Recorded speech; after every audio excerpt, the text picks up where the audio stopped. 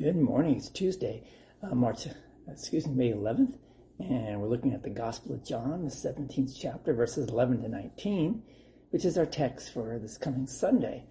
So, hopefully you read the text yesterday. If you did not read it, or were with us, just open your Bible and take a quick look at John 17, verses 11 to 19, or after the devotion this morning, you can take a look at it. So, you know it, and you read about it all the time. You see it on TV, you listen to it on the radio. Much of the world is full of hatred. And much of this hatred is actually directed at God and those who follow him. It seems to be fun to try and humiliate Christians. It's cool to try and poke holes in the faith. I know people who are afraid to share their faith at work because they will be treated differently. Jesus knew hatred. His disciples knew hatred. And frankly, all those who follow Jesus will come to know it as well. In our country, we actually have it pretty easy in this regard,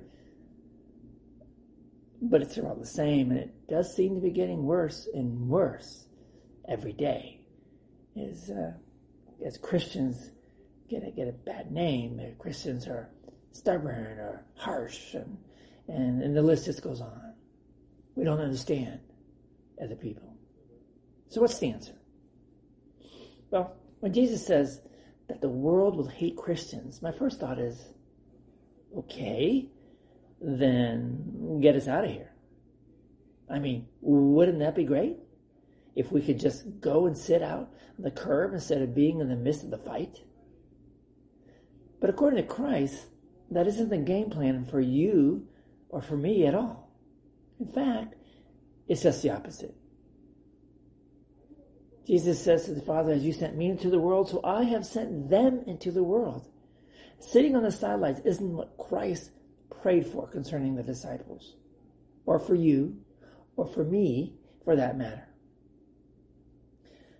I do not ask that you take them out of the world, but that you keep them from the evil one. Jesus asked that of his Father as he prayed for his disciples and for you and me. You see, God won't have us sit this one out.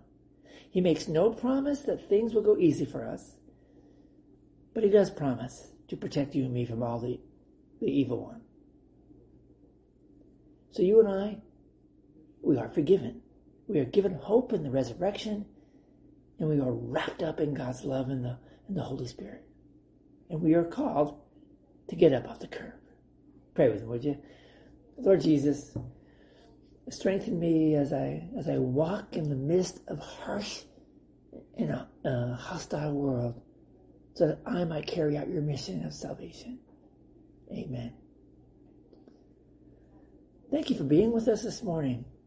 Again, it's a difficult lesson maybe for you and me to understand that God doesn't just snap his fingers and all the hatred goes away. He says you and I have to suffer. We have to face that. And the question is how will we face it?